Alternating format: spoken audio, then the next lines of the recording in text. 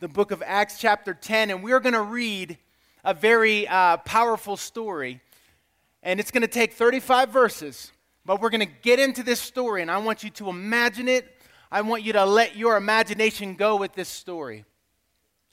2 Christmases ago, my family plotted on me. They plotted on trying to get me healthy. And so what they did is they went and they bought me a Fitbit. Any of y'all know what a Fitbit is? How many of y'all know what a Fitbit is? All right, all y'all know what a Fitbit is. Perfect. So you know that a Fitbit is this gadget. It's a watch that is put on your wrist that's designed to count the number of steps that you take in a day. And a Fitbit is programmed in line with the American Heart Association. The American Heart Association says that you have to take 10,000 steps a day in order to have a healthy heart. And so that Fitbit, all through the day, I didn't realize this. I didn't ask for no Fitbit, but they got me a Fitbit. So I put the Fitbit on, and one of the things you may know is that throughout the day, the thing tracks your progress. And so I was getting these notifications. This thing was buzzing on my wrist during the day, and at the end of the day, I would get these notifications, and it would say, "You're only 9,000 steps away from your goal." And so I did what any self-respecting pastor would do. I sat down and I was reading the Bible and I was going like this, you know what I'm saying? Trying to get my steps up because my wife was watching, you know? I got tired of the notifications. I knew that Fitbit had this built-in standard of what was required to have a healthy heart. But I was not interested in Fitbit's standard. So what I did was I went in and I reprogrammed it down to 1,000 steps a day. And so every day I was getting these notifications. "You're doing great. You are knocking it out of the park. You are rocking it." And then I had the nerve to tell my wife in 30 days, "Hey, babe, 30 days of hitting my goal." You know what I'm saying? I was hitting my 1,000-step goal. Now, I knew good and well that walking 1,000 steps a day was not really going to help me to have a healthy heart. But what I did was I just moved the standard because I was tired of being reminded of how far I was missing the mark, how far off I was. I think that it's important for us to understand that God has a standard for Christian community and neighbor love.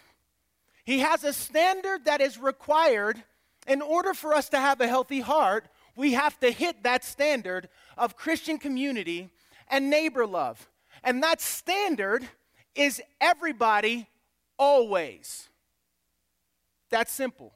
God's standard for neighbor love is everybody always. God's standard for Christian community is that we love one another through hard times, through good times, through bad, through suffering, through trial, and that love stretches outside of the boundaries of the people that share our culture and our upbringing.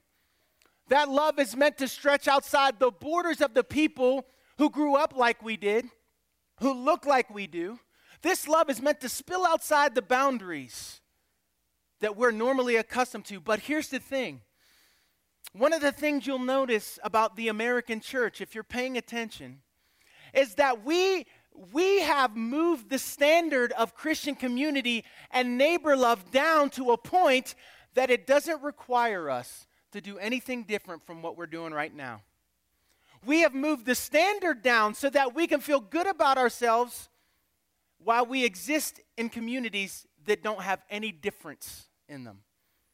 In other words, what I'm saying is we are accustomed to spending our time around people who are like us. We give our attention to people who are like us. We build our friendships with people who are like us. We sit at the lunch table during school with people who are like us. And because we have moved the standard down, we feel good about ourselves and feel like we are doing everything that God requires of us.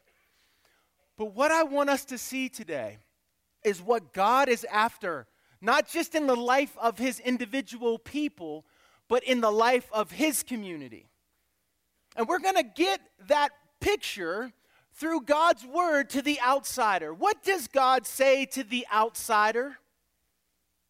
How does God want to use us to communicate his love and his word to those who are outsiders. What is an outsider? Someone who's not in the center in your little world. Think about your cliques. Who are the people that are in? What do they look like? What do they smell like? Are they all people who make a certain income?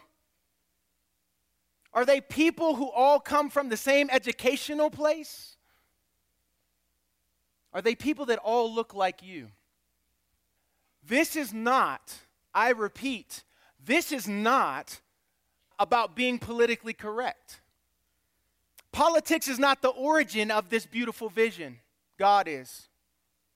The God who is 1 in 3 and 3 in 1. The God who is in himself unity in diversity. A beautiful union.